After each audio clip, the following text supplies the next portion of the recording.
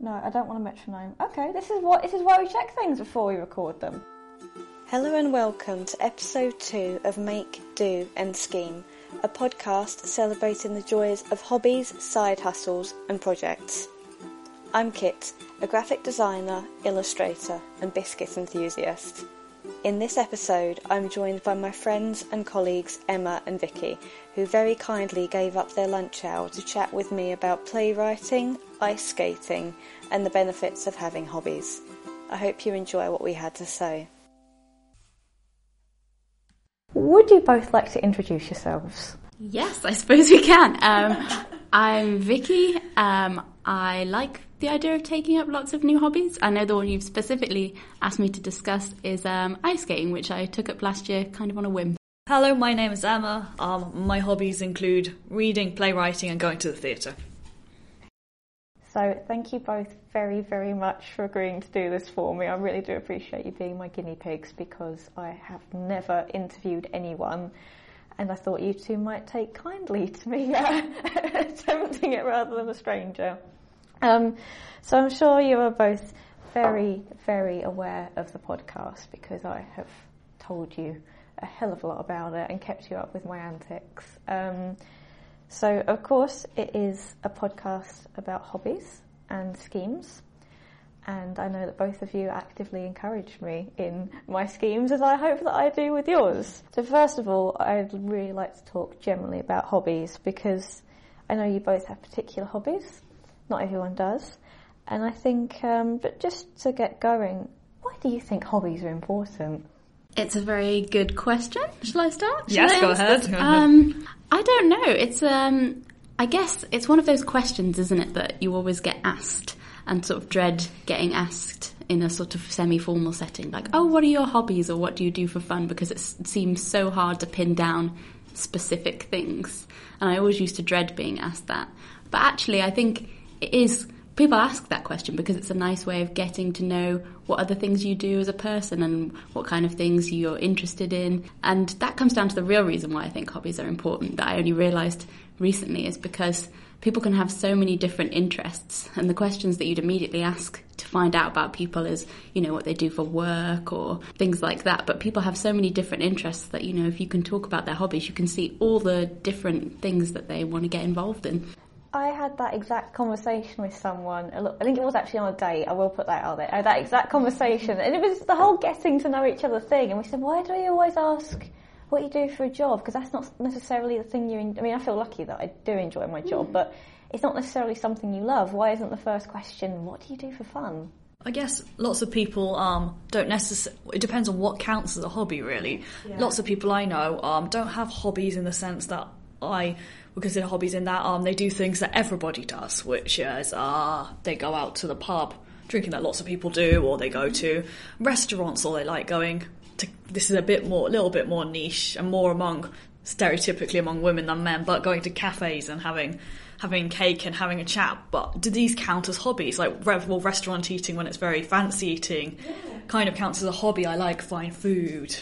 Absolutely. That is a question I've been asking when I've been researching for the podcast, because when I was thinking of things to discuss, I thought, is reading a hobby? I mean, reading is just part of life. What would life be without reading? But I thought, is that what defines a hobby? You know, is it something that makes your life better? I would feel that reading is, or particularly because reading is very significant to me, because a lot of people, that's a hobby that lots of people choose not to participate in. By choosing to participate in, though it might be more normal, say, I mean, even from my background, where people wouldn't be surprised if that I am a reader, I don't know very many people who actually read regularly, and among my family, some are very intense, and my grandparents read intense literary works, and they have a library in their houses full of books, and there are other members of my family who struggle with reading a magazine. So reading is very much, being a reader can be very much connected up with snobbery, especially depending on what you read. Yeah. And I think that comes into another thing, that people are so often reluctant to call things that they take for granted, like reading or like socialising or going out and visiting places, hobbies, because it seems like a hobby should be some big project that's defined. And whilst we do love schemes and big projects, especially you, Kit, I think that yeah, it's great just to talk about the everyday things, because when you connect with people, you talk about the TV you watch, and that's a hobby, and the books you read and the places you go, and really it's all hobbies. Absolutely, and I think perhaps going back to what we were saying at the start about the job interviews, it is something that you kind of feel slightly judged on, because some people say they don't have a hobby, but particularly in those formal circumstances when you're being assessed on something, and again, the dating, you can get quite a clear idea of someone from their interests, can't you? You can establish what their priorities are. Yes, and I suppose some hobbies are very competitive and have, like, my playwriting I do it for pleasure, but it doesn't just have a pleasurable purpose. I want to be a playwright, I want to have my plays put on, so it becomes a more intense thing, a group of desperate people wanting their hobby to turn into something much bigger, as opposed to, my hobby of reading is much less intense and it's just totally ingrained in my life. It's purely pleasurable. Though playwriting is great, it's a bit of a dangerous hobby. Especially in our generation, I suspect there's probably a lot of overlap between people's hobbies and things they'd probably like to do as a career. And the whole idea of the side hustle and, the portfolio career, things like that. That is something that I won't go into for now, if that's okay, but I would really like to come back to in a later episode. And if you two can survive this experience, I would love to have you back. So, Vicky, as you said, I've asked you to be here to talk about ice skating. Emma, I've asked you to come and talk about your playwriting, because I know you've both got a number of hobbies, but these two strike me as really interesting. A lot of hobbies do, these two in particular, because I don't think they're your typical hobby. As we said in the intro, it's not your typical going to the pub, reading a book. These are the types of hobbies that require a little bit more effort on your part, a little bit more organisation. So first things first, could you both tell me when did you start doing your respective hobbies? So I started playwriting when I was 16. It was the summer before I went into sixth form, and I'd always liked the theatre. My mum always took me to the Polka Theatre in Wimbledon, which is a children's theatre. I don't know, and I've been reading some plays, definitely. I've been reading Tennessee Williams. I don't really know what gave me the idea to start, but I looked for opportunities online. And then I started writing plays, lots of plays that were really, really awful. I wrote a play about gang violence and teenage pregnancy, which I had no life experience to use for it at all. Then I wrote another play featured teenage pregnancy. Why that was there, this obsession. I didn't know anybody who was pregnant. And I wrote a series of terrible plays and just basically carried on. A lot of playwriting organisations will have received my plays that I wrote now nearly 10 years ago that were absolutely really awful and had no idea of the basics, but and now I'm still writing. You're still going, excellent. That's the way you have to start though. You've got to start a little bit bad to get good. Yeah, you've got to be willing to fail and look at it and then just say, okay, I can do better. But I will, that's good, I will do better. This is something I talked about in the previous episode, because my project for myself was songwriting, which is something I hadn't done before, and I had this fear in my head about making an absolute tit of myself. And in the end, I just went with it. Just thought, it's your first time doing it, why not have a laugh? So I think, you've got to start somewhere, haven't you? And you've carried on, which is fantastic. Yes, through all the teenage pregnancies. I don't write... Not yours. Not mine. I don't write about that anymore, and that's probably... the world is grateful for that. Maybe it's because newspapers are so obsessed with, teenage pregnancy rates rising and Maybe stuff. Maybe it was that, or I must have got it from a TV programme. I just can't think of... where some of the it must have been just the fear of a teenager of getting pregnant. I think so, and it is in the EastEnders and the Hollyoakses and these type of things. So it's there in the back of your mind, I think. Yes, it's a standard. If you look across, women being killed as a trope, teenage pregnancy, another key trope to cause chaos in the action. Oh, and adultery. Those are your key plots, so you can see why I maybe went there. Oh dear. Thank you. Okay, Vicky. So mine is relatively recent compared to yours.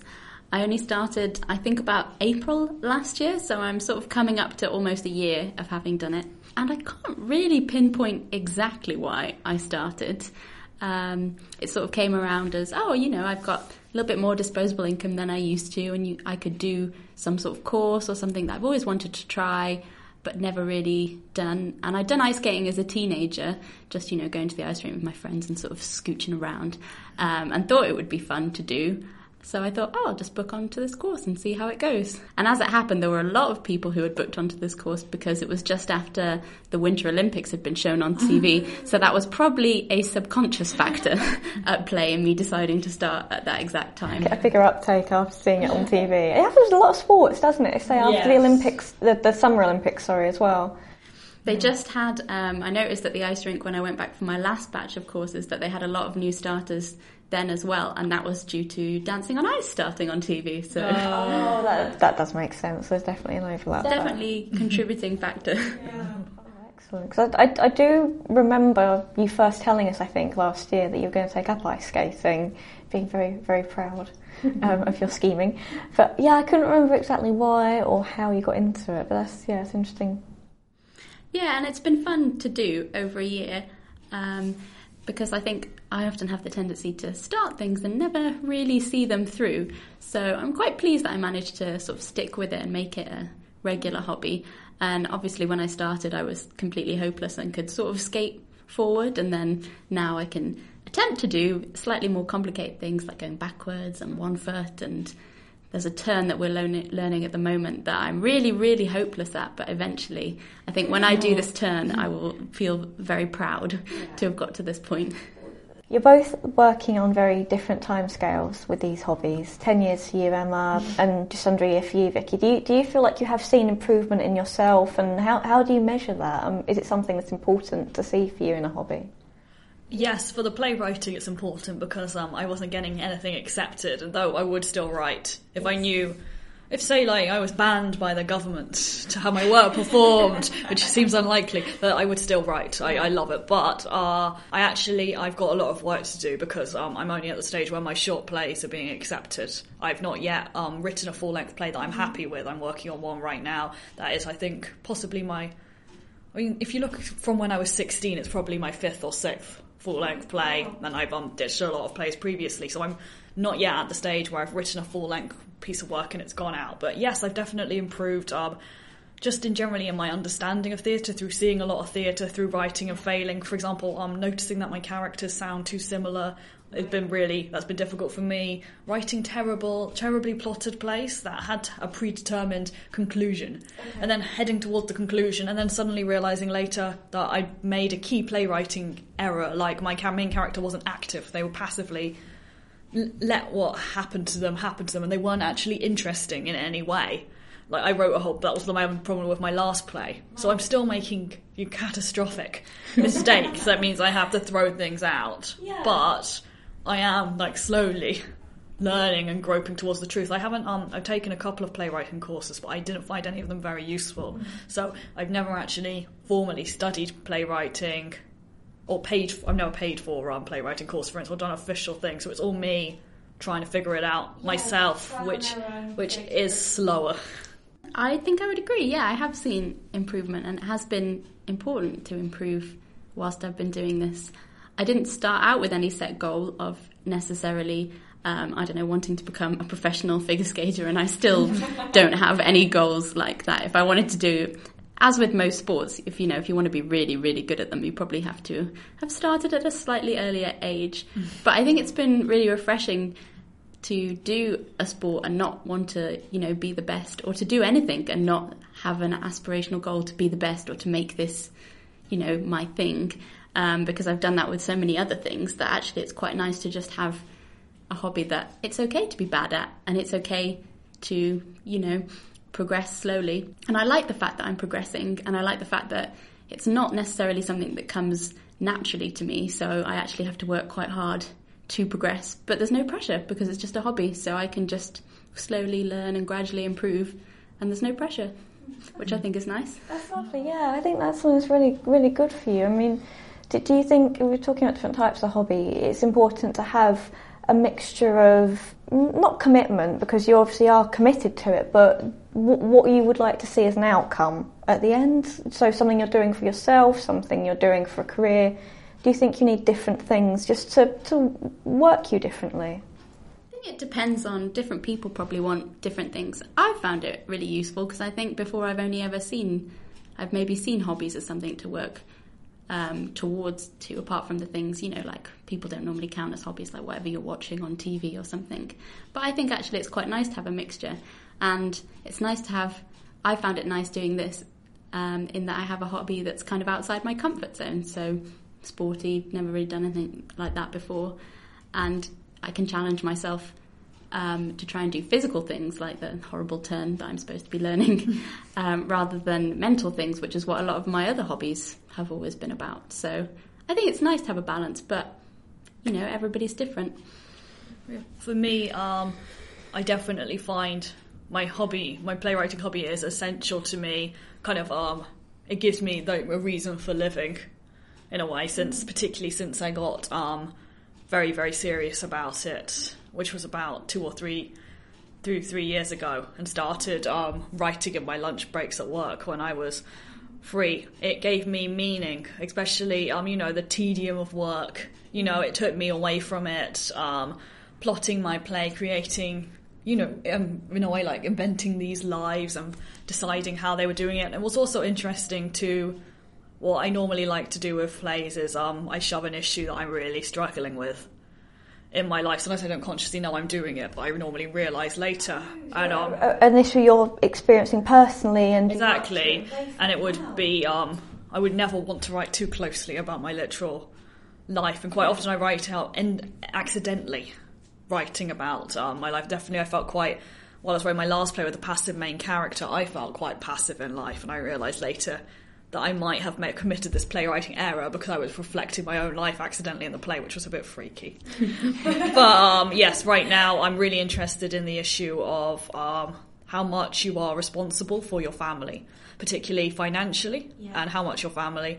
The play's about will, and the 2 daughters are disinherited for their stepmother, and the question about how much parental responsibility there is to give money to their children, and how much responsibility is there between siblings if one is struggling for money. These kind of issues and all the issues around that. I'm really interested in, should a daughter have to support her parent if her parent is struggling? These kind of questions, that's what my play explores, because I'm very fascinated by that issue and because I don't know the answer. I guess there isn't one. But it allows you to inquire and to do your research and your own thought for it, and to process. Yes, kind of to insert my brain into that character, so at least, because I know how I feel about it, really. Not the answer, but I know how I feel. And I guess the play is somewhat an explanation of whether it's reasonable to feel the way I do and how other people might feel about family obligations and money. That is something I've gathered from, I think last year I was looking into these world-building communities, which tends to be fantasy worlds, but it's amazing because it does seem to give you, people gain a different worldview from it. It can help people empathise, I think. People even say it about things like Dungeons and Dragons. It's fantastic for children, for just problem solving and empathising, and I think it sounds like in this sort of creative pursuit you're seeing something fairly similar. Yes, I think the point of theatre is to go to the theatre and see other perspectives and understand other people. However, I would argue that a lot of very experienced people who go to the theatre all the time, which includes me, you start to shut off yourself from certain points of view, because you've seen it before a million times. Theatre has less of a impact on you and getting into your heart, but sometimes, of course, you will see that incredible play that presents a really surprising perspective, and you'll suddenly realise, oh, I understand that and I didn't understand that. So yes, but it's even better to be the playwright for understanding. Yes. Excellent. That sounds amazing. So we were just talking about we'll come back to swing dancing. We have to come back to swing dancing later in the episode, I think. But talking about where you do these things, because I think for some people the problem is finding your group, finding your community. And for you two, how did you do that? Because Emma, you haven't had formal training, and Vicky, this was a totally new thing for you. So how did you begin to engage with your hobbies? Very good question. I guess I just looked online. I didn't know anywhere about where the ice rinks were in London, having not been since I moved down here. So I just looked, found a course specifically for adults, because most of them are for children, and I'm very glad I didn't accidentally sign up to one of those. And it was quite nice as it worked out, because it is adult courses, and all the adult courses are on one specific evening, so everybody's there doing them together. And because I started at the same time as a big bunch of people, I've managed to get to know people who have continued doing it like with me, so now there's a sense of community, and that we've got a little group and we sometimes message each other about going to practice. So that has helped, and that has helped me get into it. But you don't always necessarily need a group. I think you just need sometimes to get started, and it was that thing at first, finding the place, booking the course, that set me off and got me started. And then once you start something and you find out you enjoy it, there's more momentum to carry it on. So I think that was what did it for me, just actually starting something that I said I would like to do for a long time. And then once you start, it's so much easier to continue. Sometimes that can be daunting, can't it? The initial, I'm going to do this thing. And then there's also the, what if I'm bad at this thing as well? And I think, it's wonderful to just get going, give it a go. At one point the podcast was going to be called Give It a Go Girl, just for the hell of trying things, but it didn't quite make the cut. But Emma, how's it work for you? So playwriting is mostly solitary, and I quite like that, but I do go to a women's writing group once a month, so we find that we just get different kinds of work brought to the group, because it's with the Thelmas run it, and we meet at Southwark Playhouse, and it's amazing. We get different kinds of work because it's we're only women. Obviously, the women are playing all the male roles, so it's quite interesting playing with gender. And we just bring our play there, and people read out our script, and then we get feedback. But the rule of the group is that it's only positive. It's as in, if you're saying something critical, you would say it in a question. Could you consider doing this? Not your character is completely underdeveloped and this kind of thing. No, nothing extremely negative. So it's very constructive. So that is my my main social group once a month. Otherwise, playwriting is the kind of thing where when you're actually writing it, you don't really, apart from having it your work read out, writers groups, which I find very useful, and they've given me a lot of ideas for my play. I don't find it that useful having other people's input at that stage. I just need to go off and write the damn thing. And then, once I've done that, that's where the point where I want a tribe of editor friends to look at it, and then I'd be sharing it with theatre companies and trying to get it on, and then, other humans would start getting involved, because I can't make it on my own. There must be a balance between the two things, obviously, between actually doing it but with solo activity, you are carrying it out in a vacuum. There's no feedback, and there is something lovely about that you can just crack on. But as you say, when you want to progress it, you do need to invite other people in, and that can be quite frightening, I think, when it's your baby, not literally. Definitely, there have been moments where I'm less bothered about that than most playwrights, but I have sent out my work, and occasionally people decide to give you feedback, which is very rare. Normally you get no feedback, and they'll absolutely tear your short play to shreds. Wow. And then you feel briefly very, very terrible about yourself. But generally, the writing in the vacuum is kind of necessary. I suppose there are some very big playwrights who write their play and they know it's perfect, so they will not change a word. Not that word I know, because they are just a genius. But most playwrights heavily have input. Yeah. And I'm very into the idea of having other people getting involved, pointing out my mistakes, because you're really blind as a playwright. You don't notice all sorts of things, and you only improve if somebody says, hey, wait, this character is passive, completely passive. You can't have this passive character in your play. It's not an interesting play. It must have an active character. You need people to... I got that from the Almeida Theatre ran a workshop with Ella Hickson, the playwright, and she said she'd solve all of our problems. And that was my problem, and she solved it for me, ditched the play. So that was... You really need other people's perspectives, basically. And I think that's really important in most pursuits, I think. Again, coming back to the idea of progress, if you want to move forward, it's a big part of advancing with these things. I would agree as well, because I think one thing I was impressed by about playwriting, about what you're doing, is that it's entirely self-motivating hobby in that you've got the groups to go to now and again, but you're entirely motivating yourself to do it and slotting it into your time on your own. Whereas what I found useful about ice skating when I was taking it up is that there was a fixed time to go to, which was what helped motivate me. And I'm much more rubbish when I try to go practice on my own, because I'm rubbish at trying to find the time. And also it is useful to have other people. So when I go to my regular Wednesday night sessions, I've got a coach who's telling me what to do, because sometimes when I go on my own, you can practice something a lot, but if you're not quite getting it from an outsider, you can't see what you're doing wrong.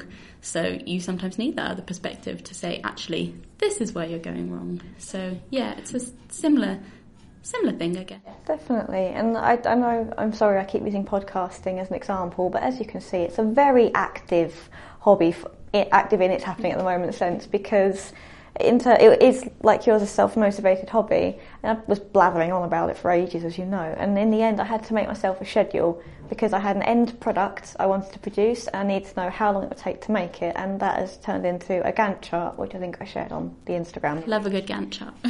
Bloody love a Gantt chart, as you've said many times, but I think you need that little bit of motivation, don't you? And I was going somewhere with this, but I've just got distracted by the thought of Gantt charts. But yes, that was what else I was going to say. When I started on my podcasting endeavour, I did some formal training at a college in London, only 2 afternoons, and we produced a very basic podcast, and we got feedback at the end of it. And I think that really helped. It was very positive, which was great. Everyone loves a bit of positive feedback, but it encouraged me to carry on, and it also steers you in the right direction, doesn't it? It moves you forwards. I suppose that, I guess, playwriting is a dangerous hobby in that regard, because you could spend 5 years working on a play and then the external input comes in and it's a big turd, and you should throw it in the nearest toilet as soon as possible, and then, well, you've spent all that effort on absolutely nothing, but except it could not be nothing, because if you can take this well and bear the pain of it all, then you will write another better play, hopefully next time, if you can take on board the feedback. This is what I was going to ask you, because I know, Vicky, your courses usually last, is it 6 to 8 weeks or so? Yeah, there's different slots when you do, ranging between 6 to 8 weeks normally, and then you try and learn one specific level in that slot, and then at the end of the slot there's a test, and you either pass the level or you go on and do the level again, as sometimes you really do need to. But that's quite nice, because it does give you a formalised structure to it, so you know what you're learning and what you're practicing, rather than just trying to generally improve, which means you could just be going all over the place. And so, Emma, do you sometimes think that with your projects, do you ever set yourself a goal and say, right, I want to have this thing done by this time? I do, but I'm mainly working to, well, firstly to playwriting deadlines, so short play deadlines, because I write short plays because they're quick to knock off, and I don't have to work very long on them. I don't feel like it's a good use of my time to work very long on them, because they're for things called scratch nights, which means that the work is rough, so they don't have to be impeccably polished. And then I'm almost working on a full-length project at the time. Right now there are tons of opportunities I can't apply for because I don't have a decent full-length play. I would need to have edited this full-length play a few times before it's really ready to be released. So right now I'm having to let those deadlines go, but I'm regularly meeting short play deadlines. I just need to find time to write more short plays, because right now my short plays are not having much success and I've had a bit of a quiet patch. So yes, it's deadline motivated, but only if I have work ready to send. Sometimes I will write new work specifically for an opportunity, but most of the time the opportunities are not specific, so I'm sending the same short plays out to multiple places, hoping that somebody will say yes, and I'll get a little bit of encouragement while I'm writing my full-length play.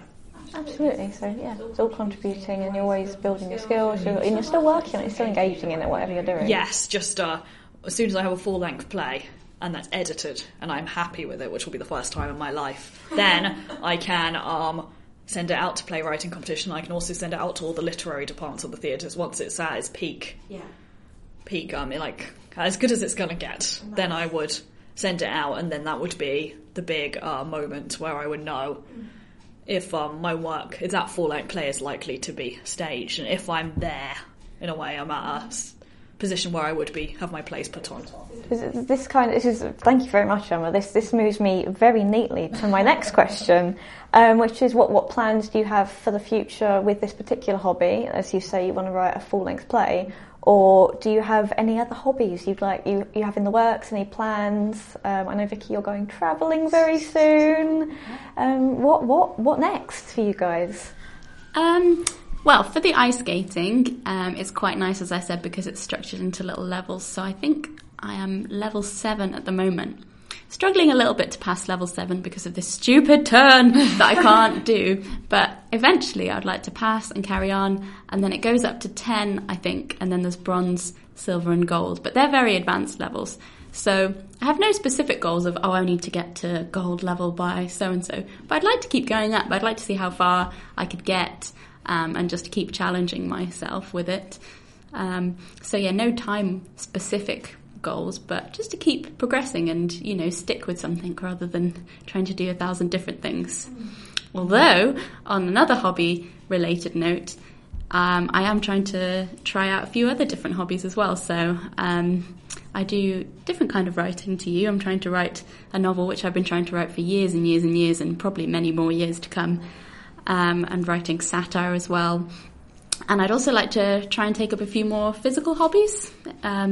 Maybe like kayaking in the summer, I think would be quite nice. And basically, I'm open to any and all schemes. Love trying something new, but just need to stick with it. So that's why we're at least trying to stick with the ice skating. I'm just going to interject here and say Vicky is the originator of the term scheme. Not as in the word itself. That's probably much older than Vicky by a long way, but she is the one who applied it to hobbies. So I have her to thank for much of what's going on. That sounds great. Emma, how about you? Besides writing your full-length play? So I go to the theatre a lot, so I'll keep doing that. I need to go to some new theatres though, because I tend to stick to the ones nearest to me that I like, and obviously London has so many different theatres. If I can just be bothered to travel. I mean, now I've heard about Vicky's ice skating. I always wanted to ice skate, so that sounds very tempting. Can I be bothered to travel? Again, I sound very motivated with the playwriting this podcast, but I definitely, with other hobbies, I wanted to take up rock climbing, and I moved near a climbing wall. It's 10 minutes away from me, and I've lived in the area for a year and a half, and I've not bothered to go to the climbing wall once. So it's a hobby that might remain an illusion for a while, but I would enjoy that. Also, I would perhaps take up swing dancing again. It's all, can I be bothered to turn up kind of situation, which is absurd considering that and the rest of other things in my life. I'm very motivated. I seem to struggle with that. It is hard with so many other things going on. And we did mention swing dancing earlier. We may have. I don't know if it will make the cut for the podcast or not. But last year, me, Vicky, and another one of our colleagues took up swing dancing for roughly 3 weeks. I'm not even sure we did 3. I think we might have just done 2. I think between the 3 of us, I think there was one of us there for every week. I don't think all of us made it every week. But it was great fun, and Emma would like to join us in doing it. And I think we should get back to it. If for nothing else, we can get a great podcast episode out of it. And it's near our work, so for my travel problems will be reduced by this. I think I would just add to that, people, you were saying earlier about, do you think it helps to have a group of people or a community around you when taking up these things? And I think it does, because everything you've been talking about doing, I now want to do. I'd quite like to write a play and go climbing, and you mentioned the ice skating, so maybe it helps just to have people around you who always want to try new things, and then you can try what they want to start, and they can try something you want to start, and just see what sticks. Because you will enjoy the hobby once you're actually there, but the effort of going there is intense. Just sometimes you feel so exhausted after work that you just can't be bothered. But a group of people could kind of guilt trip you into going. It'll be fun walking there because you're talking to people, not thinking, oh my goodness, I have to walk the whole 10 minutes to Waterloo, or the whole 10 minutes away from my house to go to the climbing wall. So whole 10 minutes. I have no problem walking 10 minutes in any other context, but to a hobby, we seem to have a problem. I think the first time we went swing dancing, Jess, our friend and colleague, kind of coerced me into it with the promise of a trip to the pub beforehand, because I'd never danced sober before. We were all a bit sceptical, as I recall. I was very sceptical, but it was actually really good fun, which just goes to show. And you should sometimes just force yourself to do things, because they can be really good when you get into it. And then keep forcing yourself to do it. Force yourself to do everything. No such thing as too much hobbies. Yes, Vicky, thank you very much. So I'm going to start winding up. I've got 2 more questions for you, if you don't mind. Which one of you would like to volunteer first? I don't mind. Yeah. We seem to be... We're in a politeness standoff. We're in a politeness standoff. I will volunteer myself to end the standoff. There you go. Emma, in 30 seconds, can you please pitch why anyone who is listening to this podcast should give playwriting a go? Ready? Go. Do you want to have meaning in your life, true meaning, because you are a creator? Then you should become a playwright. Then, everyone else, they aren't creating, but you are creating something. And it's not something that's just going to be sitting on the page. It's going to actually act it out. So it's on the page and it's on the stage. It's everything you could ever want. Take up playwriting.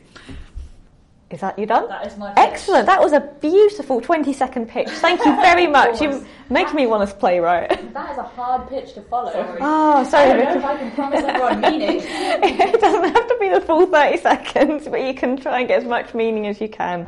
Are you ready, Vicky? Go. I don't know if I can promise you the meaning of life with ice skating, but I can promise you fun. It's just really thrilling to, get on the ice and find that you can actually make yourself move in ways that feel really amazing. You can glide fast. You can do all these things with your body that you never expected you could ever do. By the second lesson that I had, I was going skating backwards, something that I'd seen people do and looked impossible. But suddenly I was like, oh wow, if you break it down, I can do it. So it's just fun and empowering. Thank you, Vicky. Dead on 30 seconds. And I like that you got empowering in there. That is wonderful. I've got one very last question for you because we're running out of time. Just to say, we're recording this in our lunch break and we probably do need to go back to work. Yeah. So, final question. If you could have a go at absolutely any hobby or activity, no experience, no expense spared, what would it be? I've always really quite fancied getting into water sports. It's quite ambitious, and obviously a lot of them are quite expensive, and you have to be near the sea, which in London we're not exactly in prime water sport territory. I've tried surfing once. I'd love to do that again. I'd love to try water skiing, scuba diving, all sorts of water sports, really. I really fancy myself doing those things, but whether I actually will, who knows? Yeah, I can hook you up on the scuba front. Just shout. Thank you very much. How about you, Emma? Riding. I used to ride as a teenager, and I haven't consistently ridden. I don't know, possibly 10 years, definitely that long. I've been riding twice in the last 5, and I really, really miss it. But London isn't the best place really to go riding, so there's not enough wide open space. I used to really enjoy going out hacking, but the main point is I just feel so nice to spend time with horses. Riding was so exhilarating. I really like going fast, and I'd like to see if I was still scared of jumping, because I was scared of jumping around the time I gave up riding because I've had a fall. So hopefully that if I had all the money in the world, I would take my plane to Richmond Park, because that's the nearest big open space I think that does riding. There might be a nearer place, but you can ride horses through smaller parks, but I don't know how. I mean, any size park would be good. Yeah. But I would definitely take up riding again.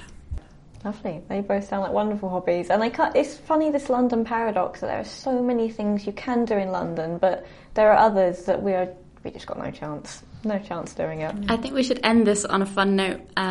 In that we should try each other's hobbies, because I want to try everyone else's hobbies after this. So I'm going to try and write maybe a short play. Kit, you've really made me want to start my own podcast. I have to do a rival podcast, or get myself in as a regular co-star. But I reckon you should both come ice skating with me as well, and I'll try and teach you a move or two. Definitely, I'd love to. I would love to. I will say this now, I've only ever fallen over ice skating once, and I've only ever broken one bone, and that is a Venn diagram of injury right there. But I would be willing to. I have ice skated since, and I'm definitely willing to give it a go. That does seem incredibly unlucky, so I'd like to think we wouldn't replicate it. My brother can go backwards on ice, and I've been jealous of that ever since we both went on the same course. It was like a 2-hour course at Guildford Spectrum, and he learned how to go backwards, and I failed. I can hopefully teach you that. I would like to know that. That is something to aspire to. So I think we'll wrap up there with a pact that each of us are going to have a go at each other's hobbies, which is ridiculously exciting. And I think we should have a follow-up episode on that, if you guys will be happy to come back. I've got the buzz, Kit. I'll be on all your podcasts. She's a podcast addict, yes. Guys, thank you so much for doing this. I appreciate it so much. I hope you had fun, and I hope you enjoyed our discussion, and I hope you can. Thank you for having us. Thank you for hosting us, Kit.